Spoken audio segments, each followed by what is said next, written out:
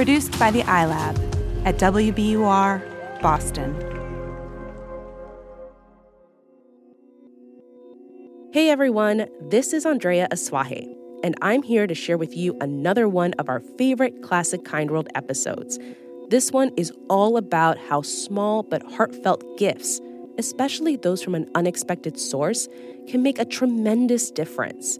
Here's our episode, A Connecting Flight, which starts with Marine Corps veteran Timothy Tucker and school volunteer Lynn Ellen Friedman telling us their own story. We were at Midway Airport in Chicago. It was 9/11, 2011. I was flying out of Midway because I used to fly with Southwest a lot back then. We're sitting there. We got there early. I see like 3 or 4 girls crying. So I walk over to one of the girls and I said, "Are you okay? Can I do anything? Why are you crying?" And she said, "He's going to Afghanistan." And I said, "Who?" And they point to this kid, and I'm thinking, he's 12 years old. I sat down first because, they call for active duty military. So then I was part of like the advanced boarding group.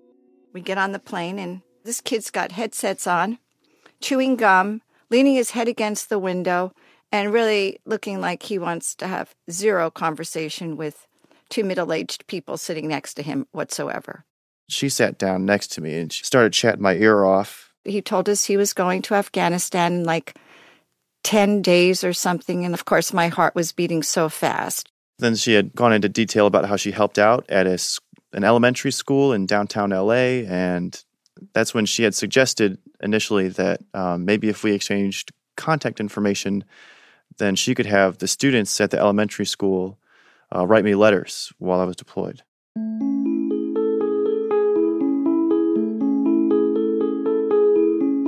And the next day I got an email from him saying that, "Hi, this is Timothy Tucker. You met me on the plane." And he said, "Well, I'm interested." And I said, "Okay, I'll go back to the school and I'll, see what we can do." She's got this electrifying personality where I really enjoyed talking to her. And it seemed very apparent to me that it wasn't just a chance occurrence that she would sit next to me and be so forward and be so open.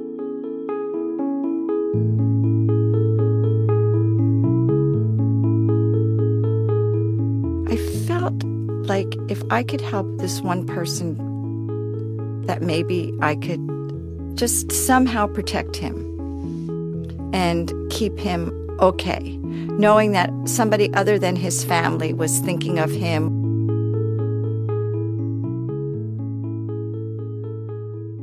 Once we got into Afghanistan, it was mind on a million other things. We made big poster boards, and we put hearts on them and flags and stars, and we hung them up all over the school. And the kids wrote some of the most endearing, hysterical letters you have ever read. Dear Timothy, are you coming to our Halloween party in Crescent Heights? You could be probably a soldier. Dear Timothy, I am writing you this letter to tell you some questions and about my life. Dear Timothy, I am glad Mrs. Lynn met you, or I would not be writing you this letter. You should be glad to be a soldier because you would not be known in the entire world. Dear Timothy, I'm writing this letter to tell you that I don't want you to die at all, so I hope you survive for many years and help America. I hope you come next year and pass it on to others and don't let us down at all. We want to live, and Crescent Heights too. Thank you, Timothy Tucker, and help the USA. It was just a humbling moment to know that there were all these people that were very ready to, show us love and support. I think I got a letter that he was coming back and he was going to be in LA. And I asked him, "Do you think you could come to the school?" And he said, "Absolutely."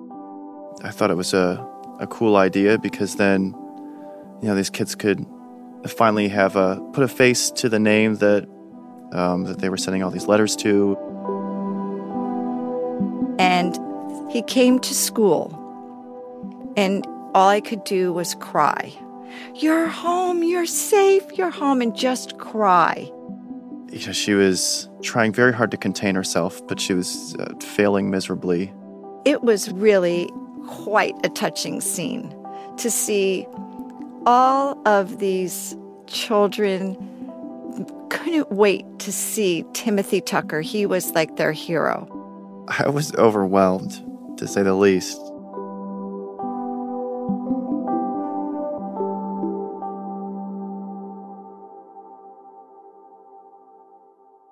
And then he's in Virginia now, and I'm so glad of the direction he's gone into, this aerospace engineering.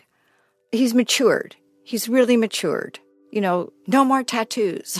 I don't know if I could ever adequately express my gratitude because I didn't have anybody else that was putting in that same effort and that same kind of time. She'll be at my wedding. She's going to meet my kids. I don't hesitate to claim her as a member of my family. We have met in this universe for a reason. Whether it's come to pass yet, I don't know. But it's there.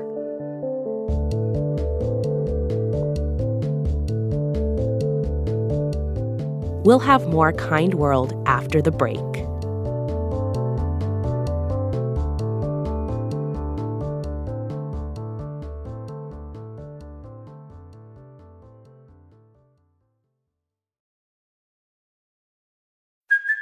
Hey, it's Kaylee Cuoco for Priceline. Ready to go to your happy place for a happy price? Well, why didn't you say so? Just download the Priceline app right now and save up to 60% on hotels. So whether it's Cousin Kevin's Kazoo Concert in Kansas City, go Kevin, or Becky's Bachelorette Bash in Bermuda, you never have to miss a trip ever again. So download the Priceline app today. Your savings are waiting. Go to your happy place for a happy price. Go to your happy price, Priceline. Welcome back to Kind World. I'm Yasmin Amer. And I'm Andrea Asuaje. Yasmin, it was so much fun to tell Tim and Lynellen's story. They are both so charismatic and friendly and funny. And I just loved listening to those letters from the kids. They're also hilarious. Just hysterical. And we didn't get to go into this too much in the story, but Lynellen and the kids at Crescent Heights, they didn't just write and send care packages to Timothy during his first deployment. Timothy went to Afghanistan a second time, and they answered the call again. How cool. So they would send them letters and the snacks and all the stuff that they've been sending. Yeah, wow. Yeah, exactly the same. And now Timothy and Lynellen are best friends, and it all started with a connection and some small but significant gifts. It really is the little things that matter. And speaking of the little things, I want to share this story from one of our listeners. Her name is Tammy Spring, and she's a 49-year-old mother of 2 daughters who lives in Denver. And she told me this story from 10 years ago that still sticks with her to this day. She was living in Ashburn, Virginia at the time, and her then 8-year-old daughter, Allie, had just been diagnosed with strep. So I don't know if you've ever had strep. I've had strep. Yeah, it's terrible. It's awful. But in this instance, the young girl's immune system overreacted to the strep bacteria, and it ended up causing swelling in her brain. So here's Tammy talking about what happened. She woke up one day and just wasn't herself. And she moved differently in the way that her hands were. Her eyes were dilated. She was totally sensitive to light. And she had this debilitating anxiety and some OCD about how she could go out, who she could be around, things like that. I have never heard of this before. So Tammy has this perfectly healthy young daughter. Her behavior changes completely overnight after a strep infection. I mean, how is that even treated? So for a long time, Andrea, doctors weren't even really sure what to do. They first treated her for your common strep symptoms, so with just antibiotics, and they never really linked the infection to the changes in her brain. So when Allie's behavior didn't improve, again, because she's not getting the right treatment, doctors threatened to institutionalize Allie for her behavior, meaning for mental health issues. It was like that for 2 years.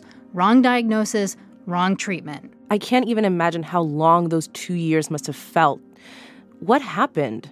So Tammy finally found a doctor who was able to diagnose Allie with an autoimmune disorder called PANDAS.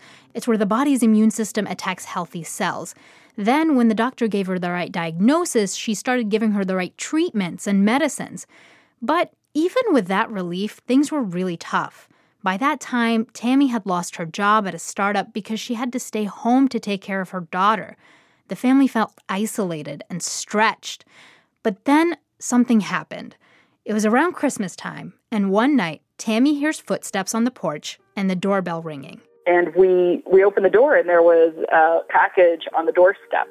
And it had a basket with some pears, and it had a little partridge ornament in it. And we were just so delighted and so surprised, and thought that was really cute. And then the next day, there was another ding-dong, ditch where they rang the doorbell and they ran away, and they left another little gift. Mind you, these weren't major gifts, just thoughtful little things like chocolates, handwritten notes, and poems. But Tammy and her daughter, Allie, say it was incredibly meaningful. Allie is 18 now, she's perfectly bright and healthy, and she's able to manage her autoimmune disorder, which she has to live with for the rest of her life. She's heading off to college soon, but she still remembers how those little gifts made her feel all those years ago. I just remember being, super excited. Every night I'd, run out and see, this little basket of stuff. It was just ooh, Christmas joy before Christmas. And it was just really nice to, have people, around you, care. I love this. It's just so sweet. So were they ever able to find out who was behind this? Tammy suspects. In fact, she's pretty sure that it was several of her neighbors taking turns to surprise her and Allie. She's heard some familiar giggling a few times on the porch, but she's never actually caught them red-handed, and she's never been able to get them to fess up. Even after all of these years, they took this long vow of silence. Still, those mystery gift givers must have left such a big impression on the family. I mean, they're still talking about it, and it was 10 years ago. It's amazing how these little things can mean so much. Absolutely, because those little things sent a very important message to Tammy and her daughters, and that was that they weren't alone. There was a whole neighborhood looking out for them.